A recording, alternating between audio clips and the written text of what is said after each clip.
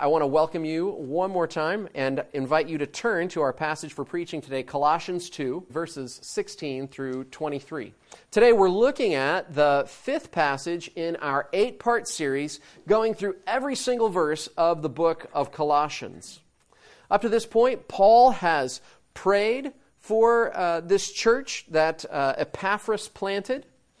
And he commended Epaphras, the church planter, to the Colossians. Paul's prayed for this church. He's continued to point this church to Christ by talking about who he is and what he's done. And Paul keeps giving this church the gospel message in these little one-sentence summaries. Each week we've kind of looked at one-sentence summary of the gospel that Paul has given in the book. And I would say it'd be well for us to note them, even to memorize them. But Paul's main idea is to help these folks walk in a manner worthy of the Lord. Walk in a manner worthy of the Lord. And we've begun to unpack that idea, that the Christian life is a long walk. And last week, Paul told us not to stray from the path. And this week, we're going to see something about what it's like to walk on that path. So here now, Colossians 2, verses 16 through 23, which is God's word, useful for teaching, rebuking, correcting, and training in righteousness, that you might be equipped for all of life. Therefore, let no one pass judgment on you in questions of food and drink, or with regard to a festival, or a new moon, or a Sabbath. These are a shadow of the things to come, but the substance belongs to Christ. Let no one disqualify you, insisting on asceticism and worship of angels, going on in detail about visions, puffed up without reason by his sensuous mind, and not holding fast to the head, from whom the whole body, nourished and knit together through its joints and ligaments, grows with a growth that is from God. If with Christ you died to the elemental spirits of the world, why, as if you were still alive in the world, do you submit to its regulations? Do not handle, do not taste, do not touch, referring to things that all perish as they are used, according to human precepts and teachings. These have indeed an appearance of wisdom in promoting self-made religion and asceticism and severity to the body, but they are of no value in stopping the indulgence of the flesh. Please pray with me. And now, Lord, let the words of my mouth and the meditations of all our hearts be acceptable in your sight, you who are our rock and our Redeemer. Oh, open our eyes to see wonderful things in your law and to grow in us 30, 60, and 100-fold that which is planted here today. In Jesus' name, amen. Have you ever been scared by a shadow? You ever been scared by a shadow? You remember a time, maybe as a small child at night, alone in your room, a shadow on your wall, and you wondered what was making it? Was it a blanket? Was it a chair? Or was it a monster that had come out from under your bed? You know? Among all the cat videos that there are on the internet, I found that there are also a fair number of videos of small children in broad daylight who are scared of their shadow. And their parents thought that they would do them a favor and videotape it and put it on the internet. So kids who, the sun is shining behind them and they look down and they see their shadow and begin screaming and crying because it scares them so much.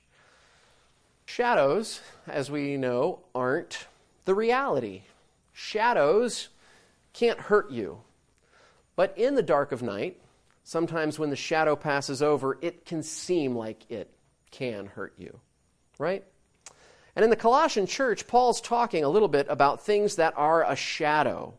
And there are at least two groups in the Colossian church that are casting shadows on the people who are following Christ. And Paul doesn't specifically name them, but clues in this passage make it clear. There are mystery religions in the early Roman world that valued visions and valued asceticism. And in another group, Second Temple Judaism valued traditions that had developed over time, and Paul uses enough words to clue us into that's what's going on, casting a shadow. But the church values Christ, and Christ alone. Without exciting visions and long-held traditions, Christianity in this place and in this time had some kind of judgmental shadow being cast over it. So how about you? Do you see the shadow of others' judgment? Judgment about your faith, judgment about who you are, judgment about what you do. Do you see the shadow of judgment cast over you, and do you suffer insecurity for it? Or are you one who casts a shadow on others, always suspicious of others, just to be safe, casting shadows on them? One of the other things that happens in this church that Paul mentions is self-imposed worship and false humility that cast shadows over ourselves and over others. And these pagan mystery religions, like all religions, created in-groups and created out-groups. And they had jargon that communicated that to people. And also, the religion of Second Temple Judaism created cultural markers that were almost like Boy Scout badges that also created in-groups and out-groups to let people know who's in, who's out, who's good, who's bad, who should we be suspicious of, who should we cast shadows over. These are two religions, the pagan mystery religions and Second Temple Judaism, that seem so different from one another, and yet they actually had a lot in common. And that might very well be the reason why Paul isn't specifically talking about either one, but is hinting very strongly at both in this letter. He's speaking about the root issue of both problems, and he's also speaking about the one who solves both problems, that being Jesus Christ. Jesus is the head who nourishes his body. And as a result, we must treat the body, the whole body of Christ, with care. And so we're going to look at three things today regarding the body that will help us. Number one, who the body belongs to. Number two, how the body grows. And number three, what to avoid regarding the body. So who it belongs to, how it grows, and what to avoid regarding the body. So first, who the body belongs to, verses 16 through 18. Paul begins in verse 16 with his main application. Don't let anyone judge you. Don't let the mystery religions or the Jewish traditions judge you. Don't let them judge you regarding food or festivals. Don't get caught up in religious rituals and traditions that are only shadows scaring you. Why not? The answer is in verse 17. Because the substance belongs to Christ. The word body is used 3 times in this passage, but you'll actually only find it twice in our translation. And that's because the first time body is used in verse 17, it's actually translated in our version as substance, which actually is a little more artful than literal, but I do agree that it is a very helpful translation, right? The main point Paul communicates is that the body belongs to Christ. What exactly does that mean? It means that the weight of reality in your life is found and formed in relationship to Jesus Christ. Notice how Paul talks about it. He compares these two things. He compares shadows and substance. The shadows aren't real, but the substance, the body, is real, and it is vitally connected to Christ. So what is Paul pointing out as shadows? False humility, the worship of angels, those who go on about the visions they saw upon entering the sanctuary of these mystery religions. And Paul will say again in verse 23 that the shadows are self-imposed worship and false humility. And I just want to say that this morning, Paul really, up to this point in Colossians, Paul has been pointing us to Christ. He's been praying. In this passage today, Paul starts to meddle. He goes from preaching to meddling, right? He's going to step on some toes. He's stepping on the toes of people in the church who are judging others in this game of shadows. And that's what he does. In verse 18, he says again, don't let anyone disqualify you. Right? Disqualification, it's the language of a game. There is a religious game going on, and Paul is telling them to put a stop to it. Because walking with Christ is not a game. It's a reality. It's not a shadow. It's the substance. So the question is, how do we respond to these shadows? The main thing is to recognize reality And to not let anyone judge you with regard to the shadows. Stick to the reality of Christ. So for us, here's an example of how that works out. Ask yourself, do I worship Christ as God who loves me, or do I worship the things that He gives me?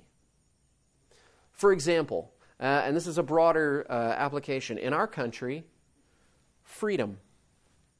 Everyone in America loves freedom. I love freedom. And freedom is a very good thing. The Bible says it is for freedom that Christ has set us free. And it says where the Spirit of the Lord is, there is freedom. But aren't we sometimes tempted to worship freedom rather than worship the one who grants it, or even the one who sometimes withholds it? I think sometimes we are amazed by the stories of the underground church in China because they worship Jesus in spite of having very limited freedom. They worship Jesus at great cost. Now, I wonder, if I were in that situation, would I still worship Jesus, or would I blame Him? And that doesn't mean that freedom is bad. That doesn't mean that America is bad. If you walk out here and say, Tag doesn't like freedom, I'm going to call you a liar. But it's okay for us to check our hearts and say, am I worshiping God for the thing, or am I worshiping God for who He is? Right? I can see two common problems with freedom that are actually false worship. One is when we conflate God and American freedom. We mix them together as if they're the same thing. Right? Do we pray, God bless America, as a humble petition? Or do we order each other to bless America because America is somehow synonymous with God? Another problem is when we define freedom as freedom from all constraints. That is actually self-worship. Right? Because no one in the world actually has freedom from all constraints whatsoever. In fact, we purposefully constrain ourselves in order to have relationships. We constrain our freedom in order to do relationship. Right? You don't treat another person any way you want. Friends constrain themselves to mutual care and concern for one another. And on a societal level, that's what the American experiment is. It's reconciling both freedom and law. So 150 years ago in America, someone wrote, "Between the Christianity of this land and the Christianity of Christ, I recognize the widest possible difference. So wide that to receive the one as good, pure, and holy is as of necessity to reject the other as bad, corrupt, and wicked. To be the friend of one is of necessity to be the enemy of the other. Indeed, I can see no reason but the most deceitful one for calling the religion of this land Christianity. I look upon it as the climax of all misnomers, the boldest of all frauds, and the grossest of all libels." Ouch! Frederick Douglass was angry and was meddling with us. But he calls out something that we have to check in our hearts. Are we conflating the freedom that Christ gives us with Christ Himself? Are we conflating the love of God with the love of country? Now look, I love freedom, and I love America. Freedom without Christ is a shadow. We can't worship freedom, but we can worship Christ, who gives us true freedom. And we can worship Him for that freedom and for who He is, whether or not we find ourselves in a country that's practicing it. That's why the church flourishes in places where it's persecuted. When freedom is limited, Jesus is still worshiped. And here, in the midst of a country where we're thankful for our freedom, we're careful to check our hearts and make sure that we're not conflating freedom with who God is. We're not doing a false worship of freedom instead of a true worship of Christ. Where else are you tempted to worship a shadow? And as Paul says, puff yourself up with it. He wants us to let go of the vain puffing up in our lives. You know what I'm talking about when I say this vain puffing up? I'm talking about this. There are things that people swear by. Isn't that how we say it? We say, I swear by, what is it? Some proper way to live. some proper way to organize, some proper way to worship, some proper way to parent or to shop. Have you ever been judged by someone else because you weren't doing the thing that they swear by is the most important thing? Of course, again, check our own hearts. There are things that you swear by and judge others for not doing or for not believing them. Paul in this passage is telling us to find out what they are and let them go. Because the weight of reality in your life is found in relationship to Jesus. Now look, I recognize that right off the bat, these are two pretty hefty examples, and it steps on toes. But again, it's appropriate for us to check ourselves, to check our love of freedom, to check ourselves and the things that we swear by, so that we don't fall into the trap of judging others. And so also that we don't fall into the insecurity of letting others judge us for our worship of Christ. There's real freedom in being in relationship to Jesus, who is the substance. The substance is of Christ. The body belongs to Him. But how does the body grow? Next, in verses 19 and 20, Paul shows us how the body of Christ grows. What he says is that we need to keep hold of the head. You have to stay connected to Christ. He is where the nourishment comes from. Just like a human body, the brain sends signals to the rest of the body about where the nourishment goes, to which ligaments and joints it goes to. Now, this passage isn't meant to be a scientific diagram. The Bible is not, a science textbook. But here, this metaphor is really apt. It's really actually helpful. There are places where the body is held together, and those places must grow. Paul uses the word that he used earlier. He says that we are knit together to Christ. And our hearts must be knit together. It's, again, that language of alignment, of setting your sights on the same goal, setting your hearts together in the same direction. And what he says very literally then is that when that happens, that we, the body of Christ, grow together with the growth of God. What we've done is that we've died. We've died to the elemental ideologies of the world. And we live to the ideology of Christ. But it's not just an ideology, it's a person. He is a person. Once I was working at a band camp. I play saxophone, and at my high school band camp, I was in charge of a squadron of saxophonists. And to help them understand how they were connected and what they needed to do, I tied their hands together and had them stand in a circle so they could see how connected they were. And then I invited them to sit down and eat their lunch with their hands still tied together. It was a great moment. It was a great team builder, and I would suggest that if you ever need to help some people learn how to build a team together, to get them in a circle and tie their hands together, and have them bring a brown bag lunch and put it in front of you, it's a great thing to do. I could have. Yeah, I know it's funny. I could have done a couple of different things, right? Like I could have just had them stand in a circle and hold hands, and they would have understood something about connection. But when you just hold hands, you know that you can let go.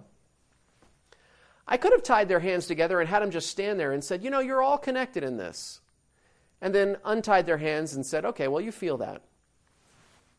But to have them sit down and actually accomplish something that they were all going to do together, they were all going to have lunch, but each of them individually needed to eat. But for them to all be connected while they do it, that's who we are in the church. In Christ, you are no longer a mere individual. You're an individual connected to the head and connected to the rest of the body.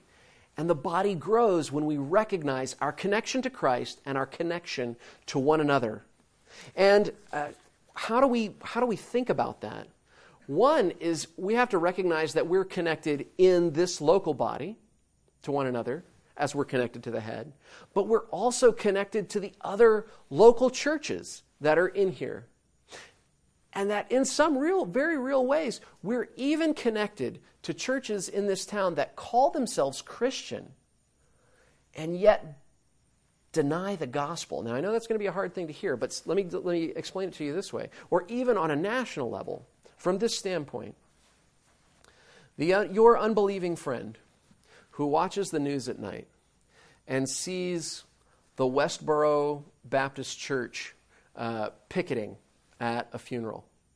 Most of the time in the evangelical church, what do? We hold them at arm's length. We don't even see ourselves connected to a group like that in any way, shape, or form. We say, they're not one of us. They're not like that. But your unbelieving friend doesn't know the difference between you as an evangelical and them as an evangelical. And so what are we going to have to do?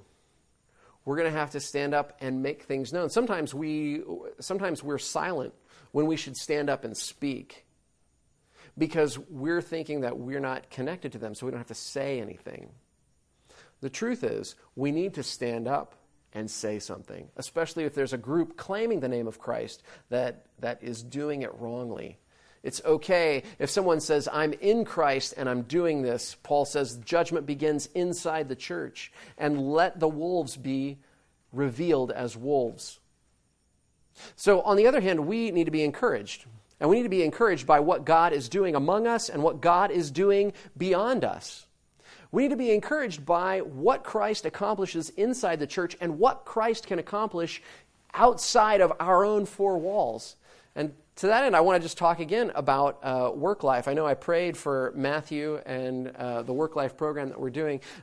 He's been doing a lot of work getting in touch with other local churches. We're a small body right now, and we're in the midst of growing, but that doesn't stop us from doing the work of mercy and justice. And on Saturdays this fall, pulling people together who are looking for meaningful employment and teaching them what it is to have a relationship with God, self, work, and others is an entry point for people to come and see. And Matthew's been talking to some other pastors. Union Run Baptist Church is going to host us, and they're going to bring some people in. And a few other churches that Matthew's been talking to are going to bring this together, and we're really excited. Why? Because we're connected.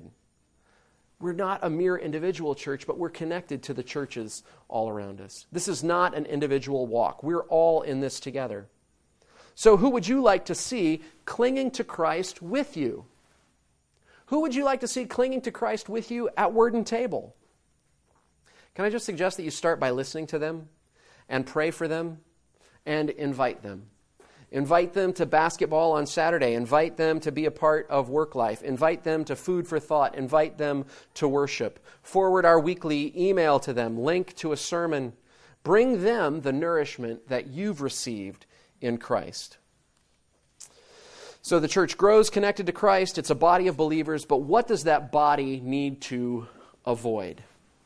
In verses 21 and 23, commandments that are really just the teaching of men. That's what the body needs to avoid. And Paul gives as examples all those do not do statements. Do not handle, do not taste, do not touch. What's the difference between all those do not do's and the do not do's of the Ten Commandments? You know, a lot of people will look at a passage like this and say, I don't know, this seems like just a bunch of negativity. The Ten Commandments begin with God and seem like as a shorthand of a list of just a whole bunch of things that I'm not to do. And a lot of people see Christianity as a religion that's defined by what not to do. And yet there's a real difference between what Paul is talking about here when he says, do not handle, do not taste, do not touch, and what the Ten Commandments are when they have a negative example. For example, do not murder in the Ten Commandments. Sure, it's a do not do statement. But what it really means is it's the floor. It's the most negative way of starting at first base. Do not murder leaves you a whole lot of room for what you should do, which is love your neighbor. Do not murder is the floor. What we're to build out on is loving our neighbor, protecting their person, their physical person, protecting their property, protecting who they are, and going on to love our neighbor. It's a commandment that doesn't begin and end in its negativity. It opens up a whole place, a whole series of examples for what we can do. And the Old Testament is full of examples of living out this kind of thing. One example from the Old Testament is the parapet, basically a railing on your roof that you were required to build in the Old Testament law to keep your neighbor from falling off the roof. That's an example of love of neighbor. That's an example of building out the commandment, do not murder. It has a whole broad range of something else that you can do. Is there something in our time that we do that's similar? Yes, we build stair rails. We put stickers on hair dryers, right? We put yellow tape to point out bumps and curbs. And you can build on that context in multiple contexts. You can build on that commandment in multiple contexts. But these commandments that Paul is pointing out that we should avoid are destined to perish with use. There's no building out on these. They are mere asceticism, merely harshly treating your body with rules, so that the only thing that's actually built up is your own ego and your own self-righteousness toward other people. They have an appearance of wisdom, but they're not really wise. And we need to take an inventory of those things, your own personal bylaws. What are the mottos, rules, and creeds that you live by that inadvertently cause you to judge others and build up your own self-ego rather than the commandments that bring life? Now I'm going to risk again stepping on some toes because in this passage Paul risks stepping on toes in the church. And we usually in church try to avoid this. But we should probably be a little more comfortable stepping on each other's toes in the body of Christ. And I'll tell you that next week, the passage that Paul goes on from here is a lot more uplifting, a little less meddling. But I think it's okay for us to meddle here today. You've been with us this long, right? I've seen a few articles this week about what is known as the Billy Graham rule. Billy Graham had a rule that he would never be alone behind a closed door with a woman who was not his wife. And some people that I've seen on the internet have been complaining that this rule actually demeans women rather than building them up.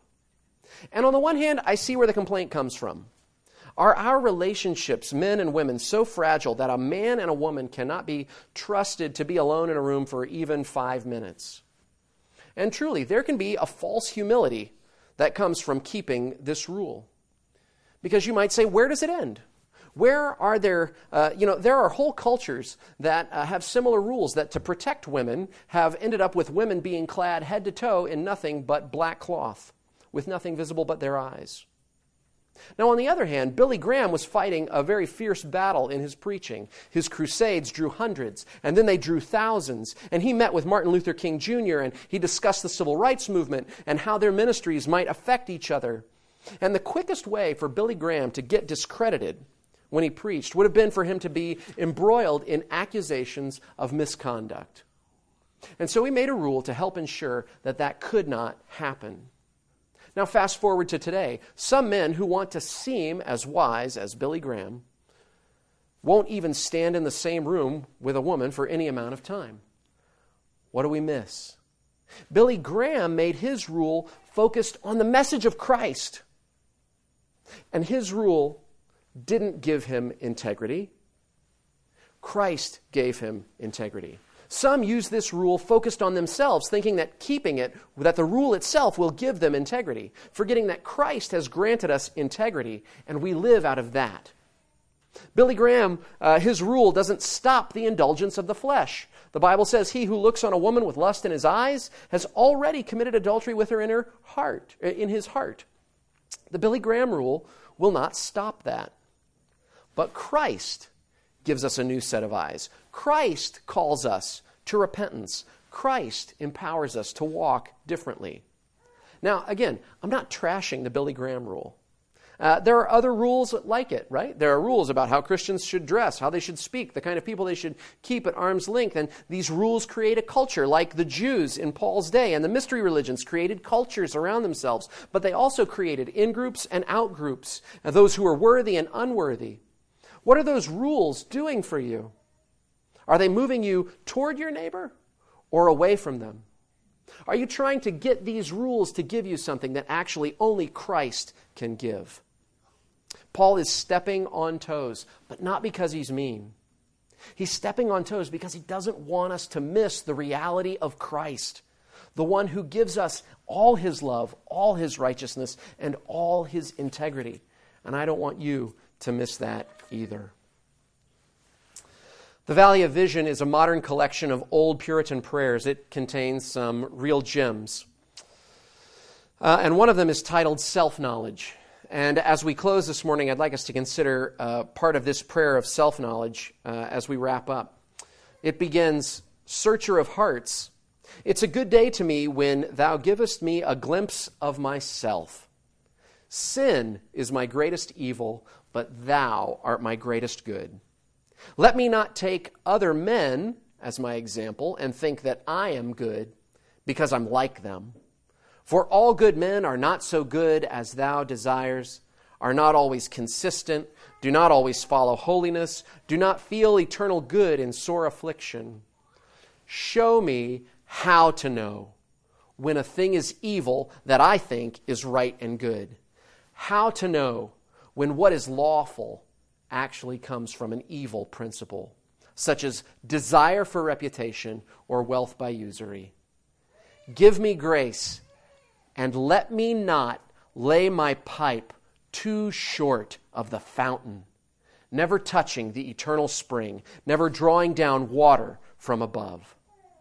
Hold fast to the head from whom the whole body is nourished, the body that belongs to Christ. Christ is where we find the substance of faith, not in ourselves. The body that grows in union with Christ, all its many members knit together in Him. The body that avoids self-imposed worship and false humility, that avoids the unqualified judgment of others and avoids judging others.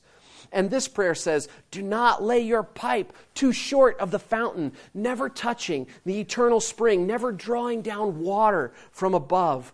Connected to each other, we must all be connected to the head, Christ, whose grace waters us, washes away our sins, and empowers our living by His Holy Spirit. We died with Him, and so we can no longer live according to the elemental patterns and ideologies of this world. Rather than self-imposed worship and false humility, we worship Christ, the risen King, connected to Him in true humility. Connect your pipe to Christ, the eternal spring, and draw down water from above, His marvelous grace and love toward you. Let's pray. O Lord, show us the substance of faith. Show us You in reality, that we would humbly live as people connected to You, nourished by Your love and mercy. Grow us in this and help us to avoid improper judgment, all for Your love's sake. Amen.